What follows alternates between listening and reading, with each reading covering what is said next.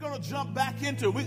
I promise you guys, I know the small groups finished Ephesians a month or so ago, but I'm still unpacking nuggets. And we are going to finish this, okay? Go with me to Ephesians chapter number 6.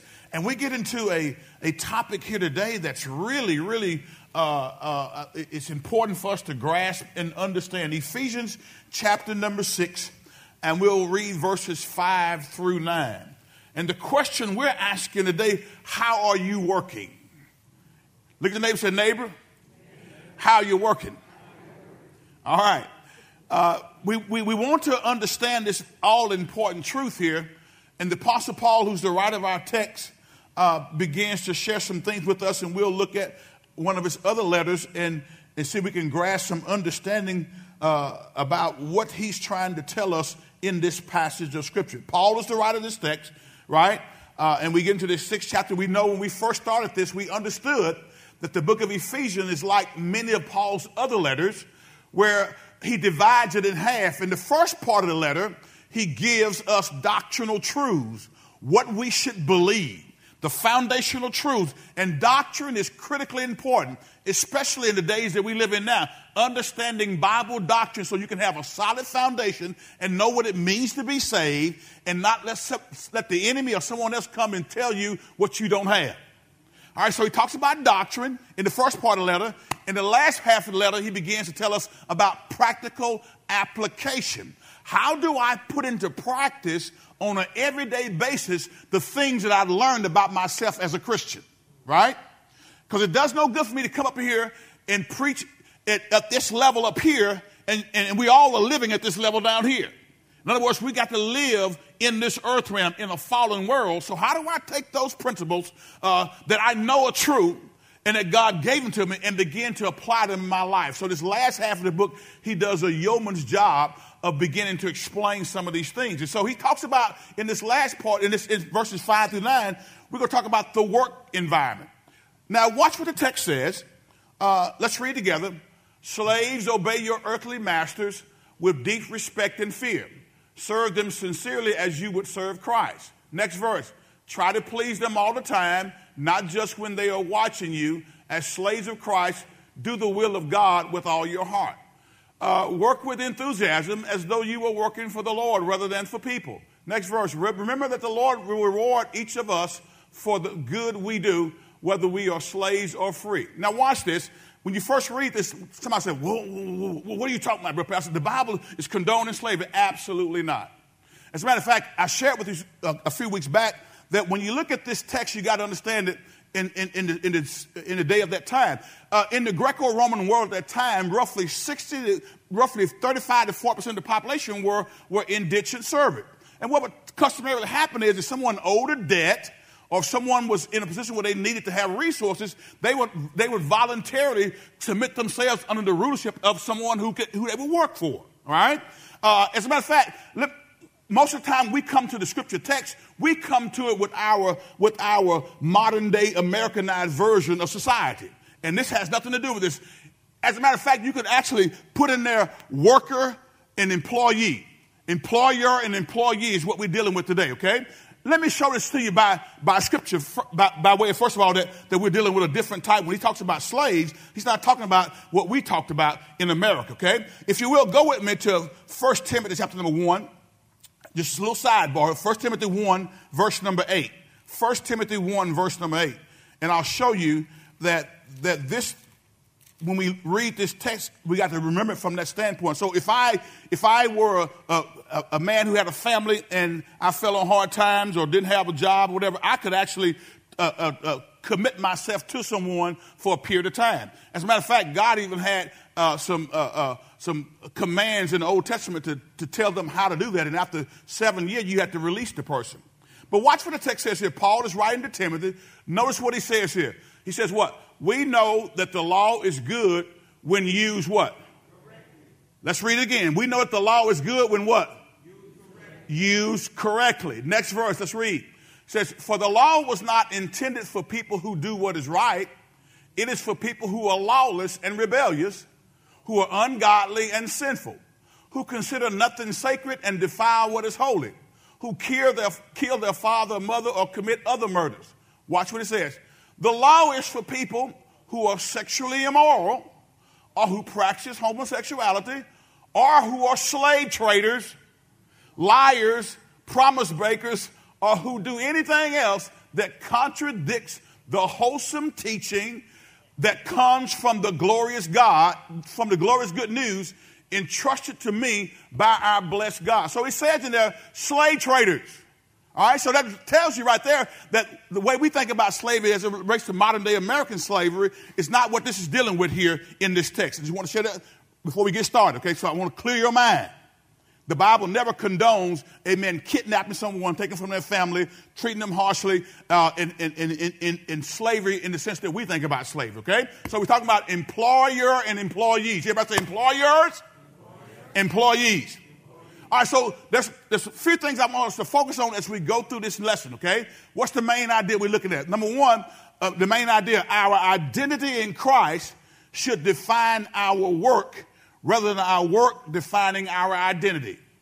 All right, listen to that again. Our identity in Christ should define our work rather than our work defining our identity. We studied this in our authentic manhood class, and I thought these principles were real good. That's why I'm bringing them back up again today. Especially with men. Now, this happens with women too, but especially with men. Men tend to define themselves based off of what they do for a living. One of the first things that a man's going to ask when he meets another brother is ultimately going to ask, well, what do you do for a living? Because we're so prone to identifying who we are based on what we do. Whenever I go and meet somebody, I'm out there, whether it's at a chamber function or I'm going to the grocery store, whenever I go up and meet somebody, I never say, when they say, okay, they introduce themselves to me and they tell me their name, what do I tell them? I don't say Pastor Doyle Adams Sr. I say Doyle Adams. That's my God-given name. Are y'all with me? Now, I understand titles. I understand those type of things, but I'm not identified, and I don't get my identity from being a pastor. I am a child of God who's been saved, sanctified, and filled with the Holy Ghost. And my name is Doyle R. Adams Sr. Are y'all with me today? I know some people who will get mad if you don't say Reverend before their name. My identity is not wrapped up in what I do for a living. Are y'all tracking with me today? See, God desires that we glorify him in the way we relate with others and perform our task at work so that others can come to know him. So the main idea, our identity in Christ should define our work rather than our work defining our identity. Second thing, that's the main idea. The head change that we're looking for, or the way we want to change our thinking, is this: to know that faithfully following Christ as we work will make our work fulfilling and meaningful. Listen to that again. To know that faithfully following Christ as we work will make our work fulfilling and meaningful. See, guys, we got to realize that our faith, being integral to who we are, should shine for others to see. Your place of employment, if you're still working, is a prime mission field for you to exhibit the love of God that abides on the inside of you. Your place of employment should be a place where you go thinking, I am going to get a chance to interact with people who I otherwise would not interact with if I wasn't working with them. And so because God places me in their presence, then God wants to use me to influence them for the cause of Christ. All right? So to know that faithfully following Christ as we work will make our work fulfilling and meaningful. So what's the heart change we're looking for? To feel confident that working in a way that glorifies God instead of pursuing fleeting success will please God. Listen to that again. To feel confident that working in a way that does what? Instead of what? Pursuing. Will do what? Will please God. Now watch this. How many of y'all will be honest enough with me to tell me that there are some times when you were in whatever job you were in that you didn't quite glorify God in that place of employment? Can I get a hand raised? Let me go this side over here, because I believe in being honest. How many of y'all have been in places of employment where there were a season where you were not glorifying God in the way you carried out your job responsibility? Your attitude was a little stinky. Or we say in the country, your attitude was a little stanky. All right, God wants to use us wherever we are.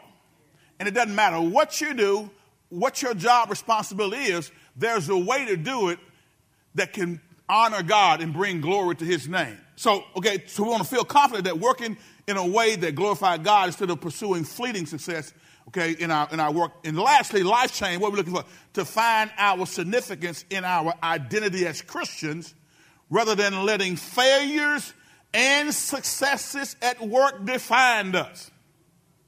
Listen to that again. To find our significance in our identity as Christians rather than letting failures and successes at work define us. Now watch this. This is important for us to understand. I don't want you to raise your hand, but how many of y'all have ever been fired from a job? If you've been fired from a job, it's not a good feeling, right? I told y'all, this is when I was young. I think I was 16 or 17. I got fired from a job and didn't really know I was fired.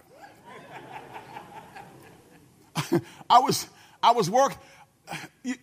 Here's how I was working and being influenced by some of the cats who I was running with. This is before I knew better, guys. Everybody say this is before salvation. All right?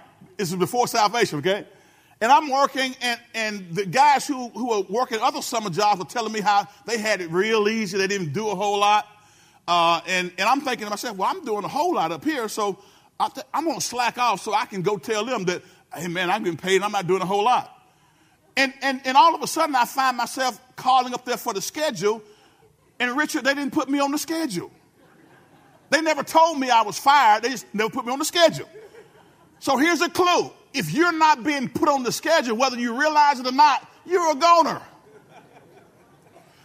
But I learned from that, and I never, from that point forward, every job that I had, I worked as I was working unto the Lord, because I got saved, and I began to understand that it's not a thing to brag about that you're not doing much, because God is watching how you do what you do.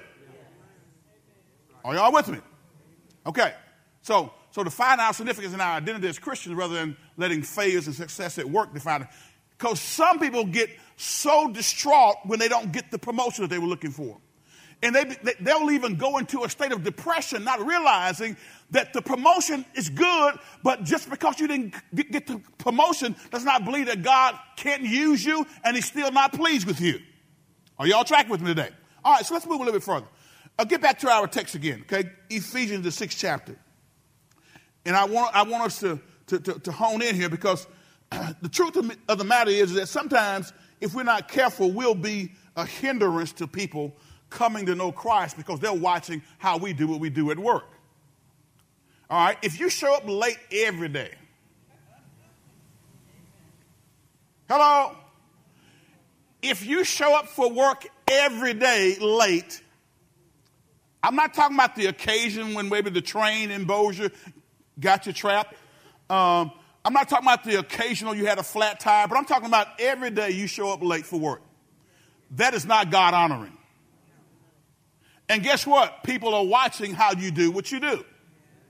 And you stepping up there, all the time talking, oh, praise the Lord, glory to God, thank God for another day that he's made. And they're thinking you show up late every day, right? What we do in our places of employment have impact on our ability to be able to actually minister to those people who God has placed us in that place to minister to. Can I get a witness? So watch what he says here in the text. It says in verse number 5, slaves, obey your earthly masters with deep respect and fear. Serve them sincerely as you would serve Christ. So what he's saying here, worker, employee, work as if you are doing what you're doing for the Lord. Because all of us, if we're honest about it, I think that there's several things that all of us, if we're honest about it, want from our work environment, right? Number one, we all want to be successful, right? Nobody should go to a job wanting to fail, right? We want to be successful. We all want to be fairly compensated for a job well done, right? We want to be able to be paid market rate for what we're doing. The third thing, we all want to have the right job fit. You want to be doing something that you wake up in the morning and glad to go do, right? There are jobs, guys, I'll tell you, that I've done before I knew I didn't want to do it for a lifetime. But at the same time, because I began to, once I figured out that that's not the way to do it, once I got saved and realized that whatever I do, I should do it heartily unto the Lord, I used those opportunities to work hard so that I could earn whatever pay I was earning, so that I could be a credible witness to those who I'm working with on an everyday basis. I remember I worked summer jobs when I was playing football over at Louisiana Tech. The town of Benton was gracious enough to hire me every summer. And so one summer I worked the garbage truck. All right, it was a flatbed before they had these garbage trucks in the back where they automatically pick them up. I was the automatic pickup. Me and the guys who were riding the garbage truck. And we would go down. It was a flatbed truck. We would get down. We would hang on to the side of the truck and then get down, pick the trash can up, dump it up over the bed of the truck and into the back of that garbage truck. Now, it was hot. It was tough. But I would say it was character building for me. Are y'all with me? Because I was going to sling that garbage can to the best of my ability. And it helped me get in shape for 2 days of football, too. That was a byproduct of it. But the fact that I was picking up garbage cans was irrelevant to me because I realized, I understood that whatever I was doing, I should do it to the glory of God. Are y'all listening to me today? Whatever we do, we should do it to the glory of God. And the last thing we all of us want is we want to know that our work matters. How many of y'all know that if the garbage man failed to run, you will quickly begin to understand that the garbage man matters? Can I get a witness? I don't know about you, but I have garbage every week that I want to get out of my house and get away from there. Are y'all listening to me? I remember this was several years back when the garbage collectors in New York City went on strike. And they went on strike, and garbage was piled up all over the place, stinking, rats running all over the place. And quickly they found a solution to that problem. So every job is important. Everybody say every job is important. I remember when Dr. Martin Luther King said, when he was living, he says, if a man is called to be a street sweeper, he should sweep streets like Michelangelo painted, or like Beethoven composed music, or like Shakespeare wrote poetry. He should sweep streets so well that all the hosts of heaven and earth will pause to say, here lived a great street sweeper who did his job well. And I agree with that. Whatever you do, do it to the glory of God. As a matter of fact, go to Colossians, the 3rd chapter, right quick. Can we look at some scriptures right quick? Colossians chapter number 3. Whatever you do it to the glory of God. Now, some of y'all are sitting there thinking right now, well, Pastor, you don't know about my job. It doesn't matter. It's irrelevant what you do for a living. But whatever you do for a living, you should do it to the glory of God. Look at Colossians, the 3rd chapter, in verse number 22. Start at verse number 22. We're gonna move our way down. Are y'all still with me today? How are you working? It says, slaves, obey your earthly masters in everything you do. Try to please them all the time and not just when they're watching. Okay? Let's go back. Employees, obey your earthly employer in everything that you do. Try to please them all the time, not just when they are watching you. Serve them sincerely because of your what? Reverent fear of the boss. No, it didn't. It didn't say that. Serve them sincerely because of your reverent fear of whom? The Lord. So now when I do what I do at my place of employment, I'm doing it not because I'm fearful that they're going to come in and catch me surfing Facebook or watching my favorite TV program when I should be doing research. Come on, Christians. My amens got a little quiet on me there. Because if the truth be told, a lot of Christians are guilty of wasting time in their places of employment. When you should be doing what you should do, and that's why you're always behind in doing what you should do, because you're doing what you shouldn't be doing.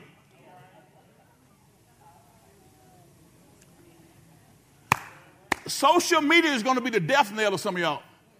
Now, I'm not saying social media is evil. It can be a tool that's utilized to even promote the gospel and be a positive influence, but you cannot afford to get sidetracked with Facebook, Instagram, Twitter, and all these other type things when you should be working. Give the Lord a hand of praise. All right. Y'all going to like me before it's over with, okay? Right now you may not like me, but you're going to like me before it's over with, because look at what the text says. Serve them, those who are over you, those who are your supervisors. I don't care if you don't like the way they do it. This says nothing about liking the way they manage you. It says serve them sincerely because of what? Your reverent fear of the Lord. Verse number 23. Let's go, guys. It says what? Work willingly at whatever you do as though you were working for the Lord rather than for what? Than for people. Next verse, let's go. Remember that the Lord will give you an inheritance as your reward, and that the master you are serving is who? So what he's saying is that whenever I engage myself in the employ of any company, a business owner, then actually I'm not working for them, spiritually speaking. I'm working for him. Y'all got me? I'm looking at Deacon Kenny Wayne Douglas over there. He's been with United Rentals for how many years, Kenny? 30 years. 30 years. And a year or so ago, he got the reward for best driver in the company, the whole company. This dude knows how to work under the Lord. Are y'all with me today?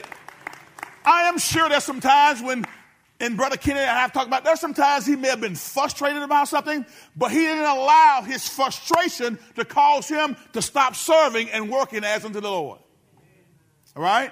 And that's critically important for us to do, to recognize that we are, it says here, and remember that the Lord will give you an inheritance as your reward, and that the master you are serving is whom? Is Christ. Okay, so don't forget that. The master you are serving is whom? The master you are serving is who?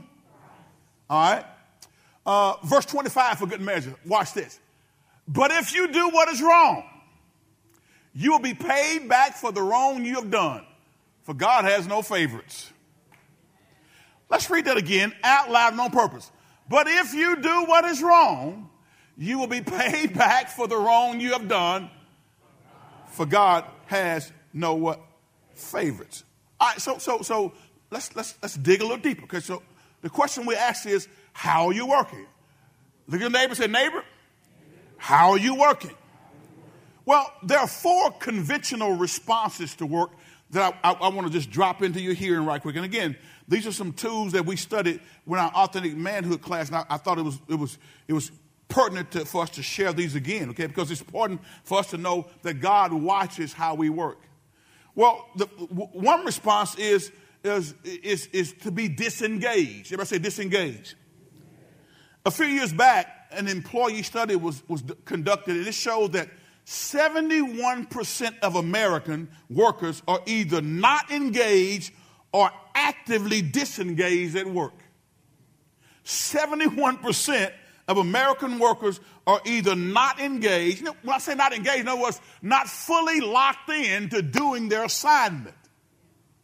I'm not saying they didn't come to work, and I'm not saying that they didn't get paid, because they came to work and they got paid, but they were not actively engaged, and some of them were disengaged to the point to where the productivity of that work environment was not what it needed to be. All right. So they were disengaged. In other words, they're going through the motions. Now I need you to look at me. Now, look at me carefully. How many times have you been at work going through the motion? Let's bring it even. How many times have you been at home cleaning up the house, just kind of going through the motions? Halfway cleaning. Y'all know what it means to halfway clean? All right, how many of y'all have teenagers that halfway clean their room? How many of y'all have teenagers that make the bed up, put the spread, the comforter up, and never straighten the sheets up under the doggone comforter?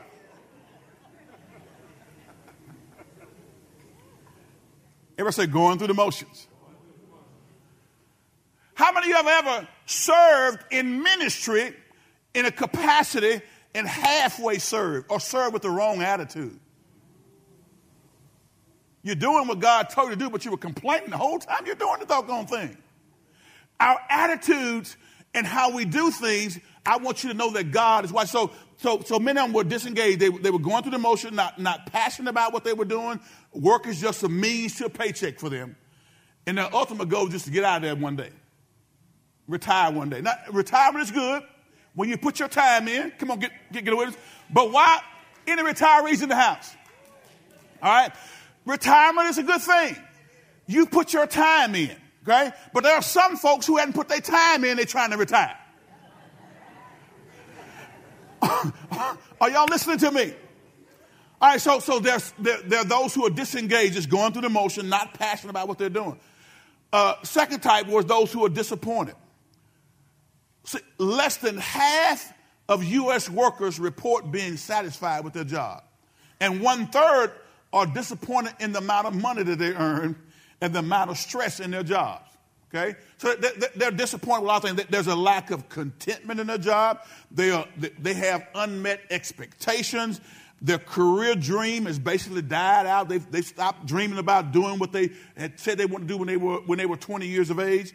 And work feels like a place where there's a dark cloud over their head. Now, I will submit to you that if you respond this way to your work environment, it behooves you to look around and say, should I still be in this environment? And look around and see, is it me? Because sometimes it's us. Because no environment should shape how you respond emotionally, unless you let it. No person, hear me carefully, no person can literally make you do sin. You have to sin out of your own will. And how you respond to the situation will determine how emotionally healthy you are. The third thing is that you have those who, the third response to work is those who are over-engaged. 86% of American men report working more than 40 hours in a typical week, while taking fewer vacation days than people in most other countries. And many men often over-engage in work because they are prioritizing work over everything else in their life. Now listen, I'll tell you, there's some times when I struggle with being over-engaged. My dad was a worker. He would work hard. I mean, I say work hard. His dad here today, yeah, he's about 84 years of age now, I think. He can't work as hard as he used to. But he would work fixing cars. And he would work after his regular work job to work on his stuff, to prepare his car. And he worked almost 7 days a week. All right? And so he was engaged in work. And that was good because it put food on our table. I can't recall a time in my life where we didn't have something to eat. It may not have been what we wanted to eat, but Sister Joanne was something for us there to eat. And there were some times during the summer when we make us a ketchup sandwich. Y'all know anything about a ketchup sandwich? A mayonnaise sandwich. Some of y'all look at me like, what in the world are you talking about, Pastor? Not that there was not some bologna and pressed ham. Y'all know what pressed ham is? Let me see the hands of y'all who know what bologna and pressed ham is. All right, thank you. Y'all make me think I'm going crazy up here. But we had things there to eat, so he provided. But what I got to tell you is that it's critically important for us to realize that all work all the time is not healthy for us spiritually, and it's not healthy for us emotionally, and it's certainly not healthy for our families. But I appreciate everything that Dad did. And Mom, too. Are y'all with me today? But we're learning how to do life God's way now. We're learning how to talk about these things that previously maybe we didn't talk about. So you have the over-engaged person. They allow work to consume their time and all their thoughts. They can't relax without having work withdrawals. Checking email at 11 o'clock at night. Baby, that email's going to be there in the morning. Take yourself to bed. Overengaged. The overengaged, they make work a source of significance, and they derive their value and their worth from their work. So they're overengaged. And the next one is the underworking. We have the underworking. And some of y'all got some children who are underworking. Their response often comes from a lack of personal ambition or career vision. These are the people who do whatever it takes to avoid work. Are y'all with me? They just want to relax and chill. Leisure is their main goal. And they don't have a clear career vision. They just dabbling in different stuff. They're just doing. If you ask them, what do you want to do? Well, I don't know. I just want to just build my brand. Build your brand. Baby, while you're building your brand, get a job. While you're building your brand, until your ship comes in, find a place where you can get some money coming into your household. Can I get a witness up in here? Let me say this. If you say, when I ask you, what do you do? I got my own business. But you can't sustain yourself with that business you got. All you have is a hobby. It may make you feel good. And when you first start out, you got to plow the field. You got to get some customers. But after 5 years, if you can't make a living out of what you say is your business, it ain't really a business. It's just a hobby that you have. Because you don't go in business just to break even. You go into business to make a profit. Can I get a witness up in here?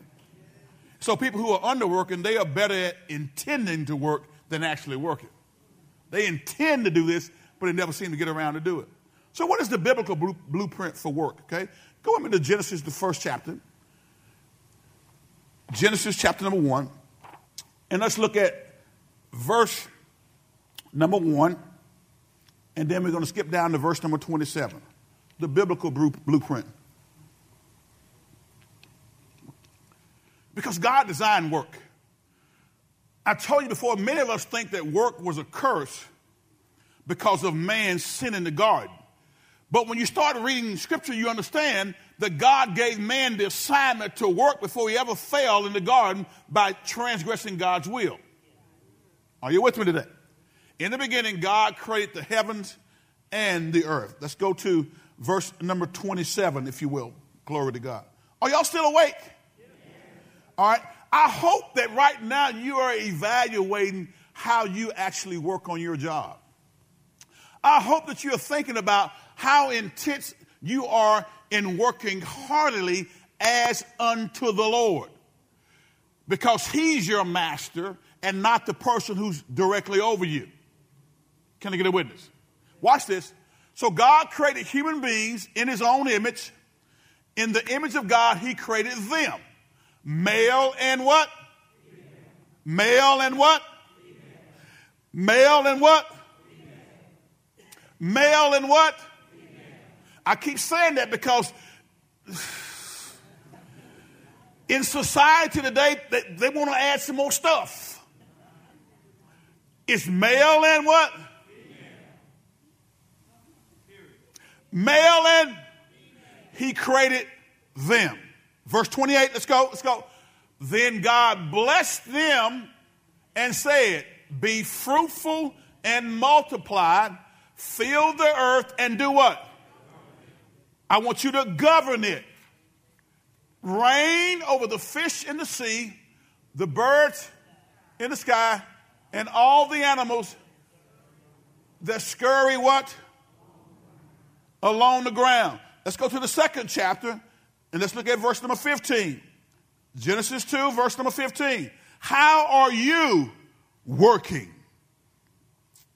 I would submit to you that sometimes we're not receiving the blessings of God in our life because we have not approached this particular avenue in a way that is God honoring, and we're not allowing God to utilize us in those places of employment, those spaces where God will give us the privilege to meet people who don't even stay in our same neighborhoods, to meet people who are not like us ethnically, and we have the opportunity to be a witness for them. But because we have not properly approached the work environment, many of us cancel out our testimony. Because nobody wants to listen to you because of how you're working. The text says the Lord God placed the man in the Garden of Eden to what? To tend it and to watch over it. To tend it means that he's got to work it. How many of y'all have flower beds at your house? In the front of you, how many of y'all have flower beds? Okay. I have flower beds. Mary and I have flower beds at our home in the front, on the side, and in the back. We're virtually all the way around it. And those things, it sets off a place. It makes it look, it adds an extra special touch to it, right?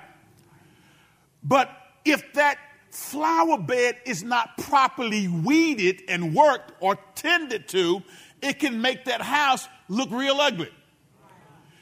And if you place a for sale sign in the front of your house and it's all overgrown, the grass is not cut, the flower bed has not been tended and kept, because just leaving it alone ain't going to work.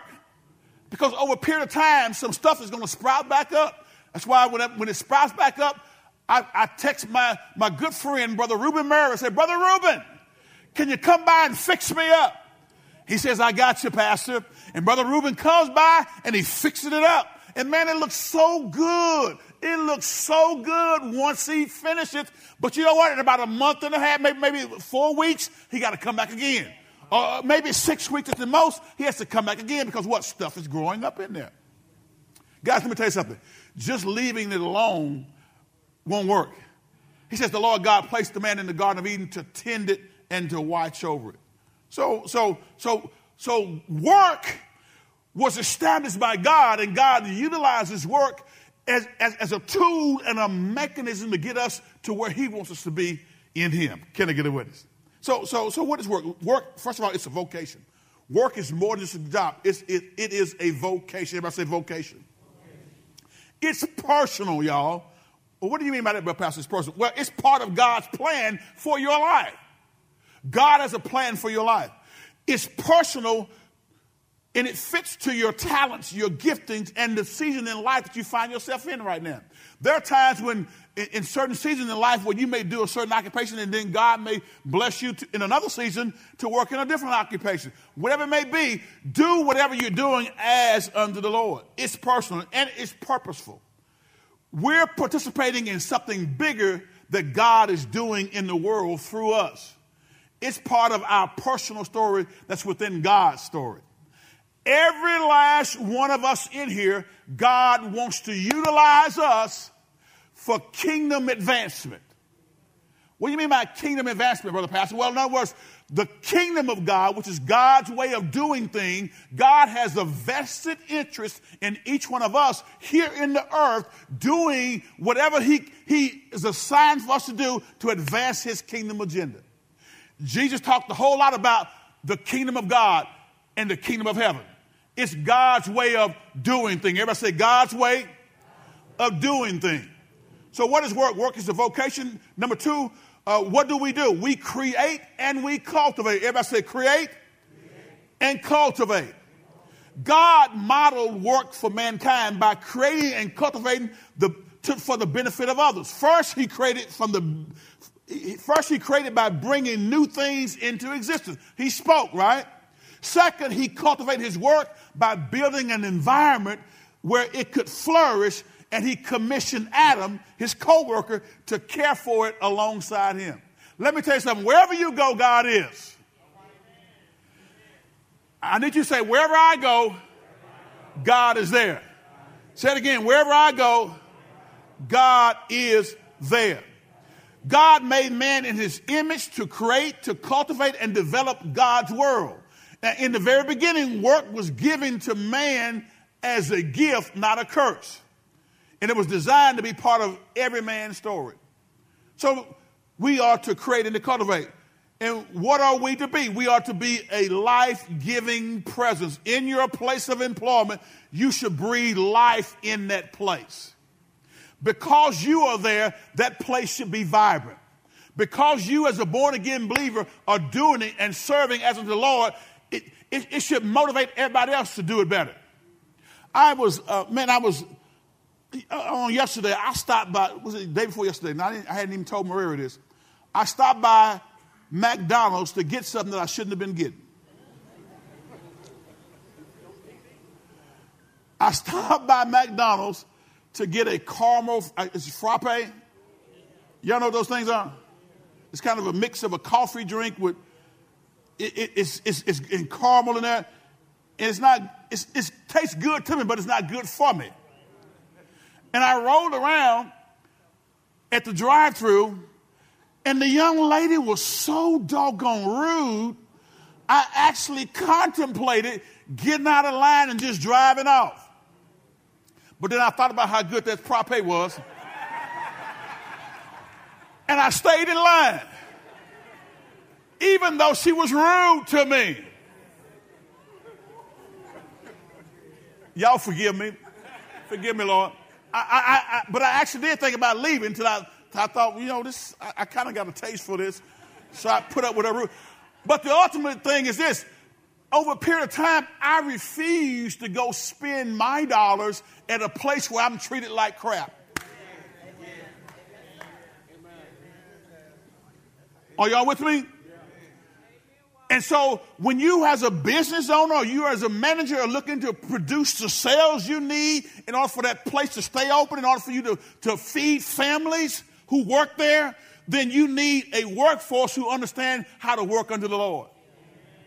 And I'm going to tell you, this type of erroneous behavior and mindset is not just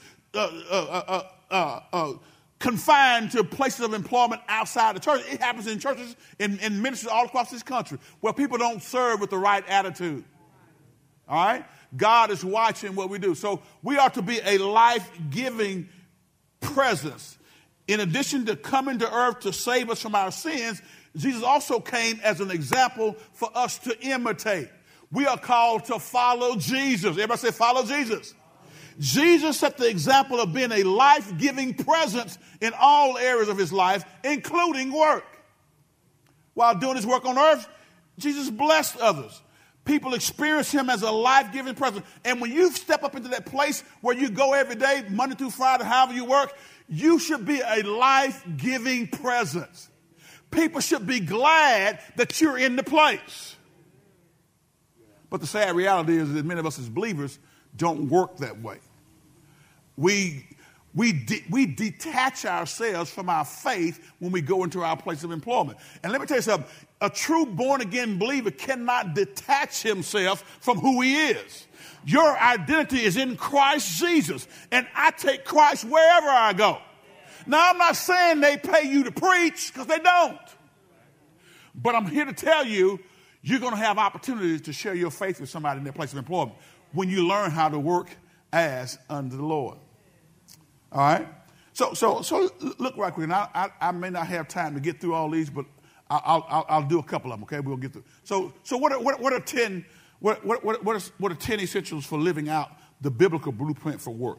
How can we be a blessing? How can we be a life-giving presence in our place of employment? Number one, as it relates to work, we need to be motivated by the gospel. Everybody say motivated? By the gospel. Now, too many of us, now listen, I say that, and we all need to be paid, right? None of us go to work for free, because if we don't have, in this capitalistic society that we live in, you have to have money. And in the church, we need to learn to talk about money. I teach on God's plan for money. All right? Many pastors are reluctant because they think people don't get mad when you talk about money. But if you talk about it the right way and approach it the right way, then you can't help but to be joyful when you learn about God's plan for your finances. As a matter of fact, it'll free you from all that worry you've been having about finances.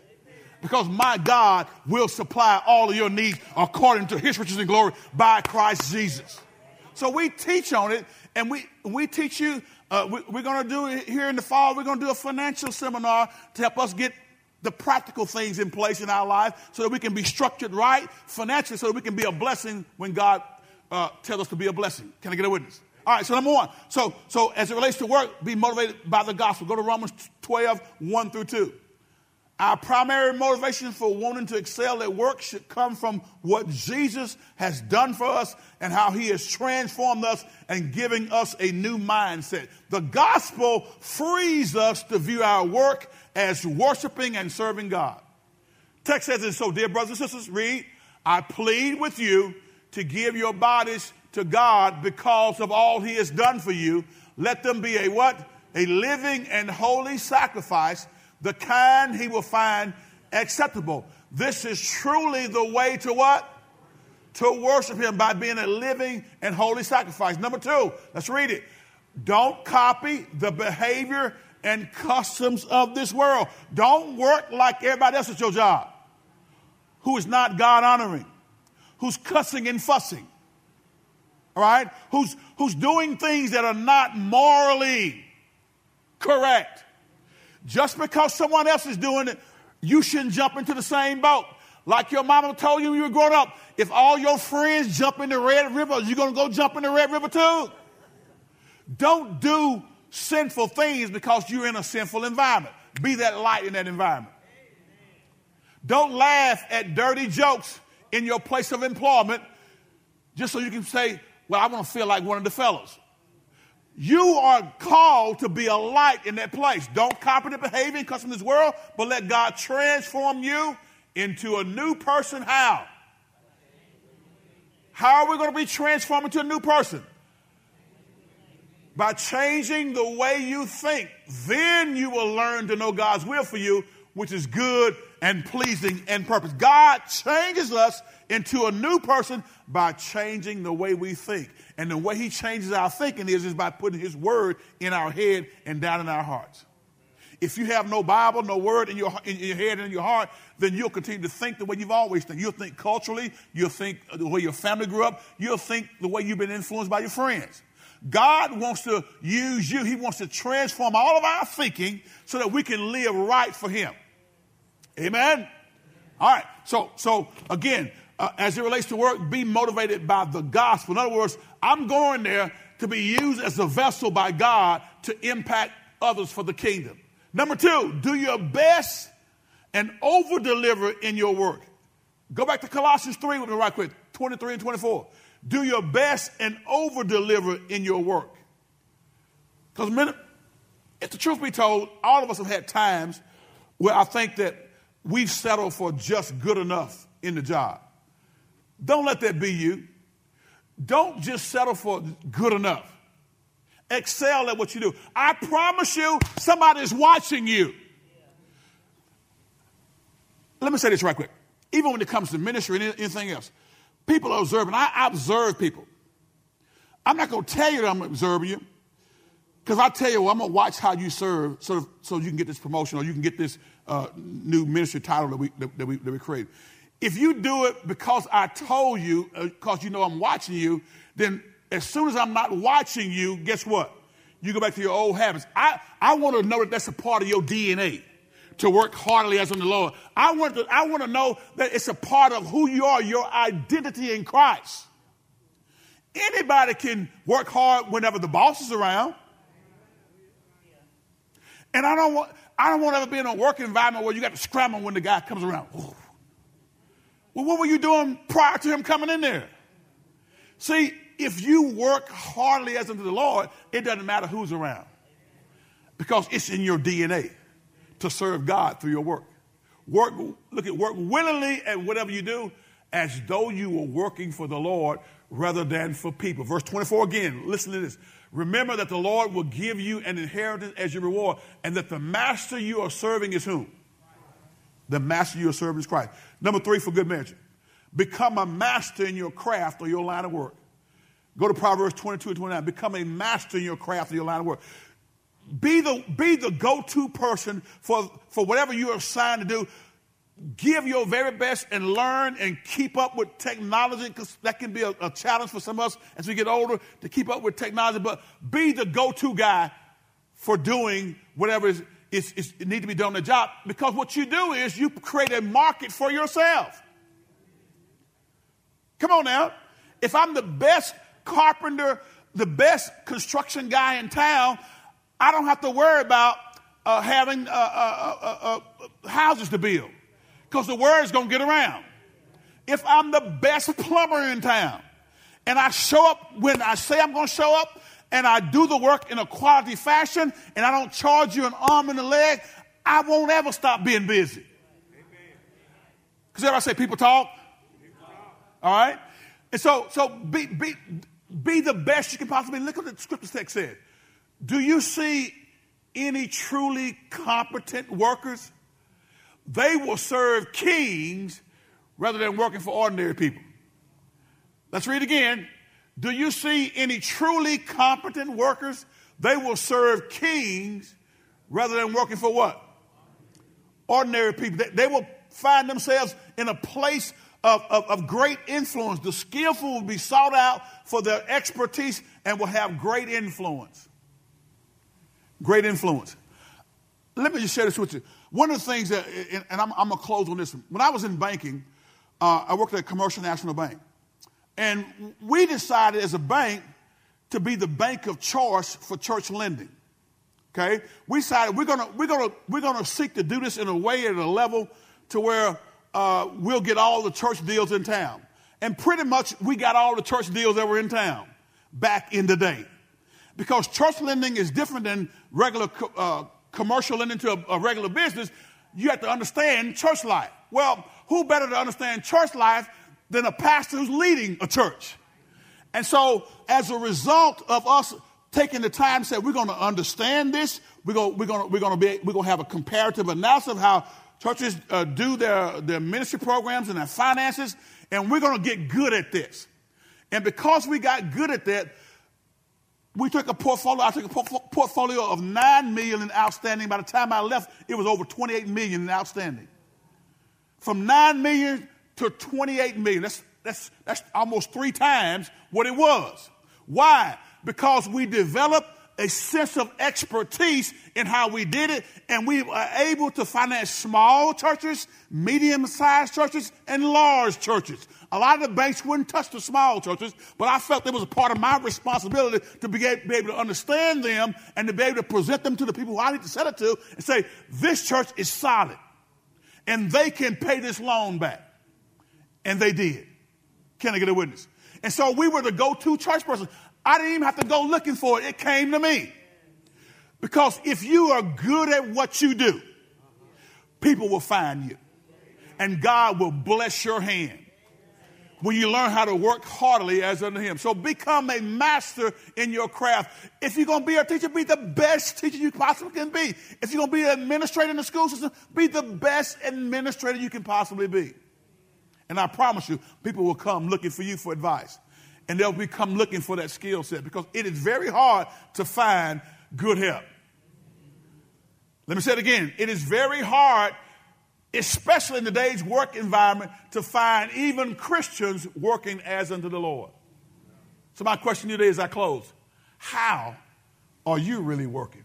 Have you thought about your work from that vantage point that God is using you in that place to be a kingdom influence? And God is using you in that place to be a blessing, to be a life-giving presence to that environment that you find yourself in? Are you really focused on working unto the Lord, or are you just going to get a paycheck? Only you can answer that question. And it may not be the job that you want for the rest of your life, but while you are at that job, you owe it to God and to yourself to do it like he told us to do it. And until you go someplace else, you keep doing what you're doing. And I promise you, when you do it that way, opportunities will come looking for you. Because people talk. Everybody say people talk. How are you working? Every head bowed, everybody closed.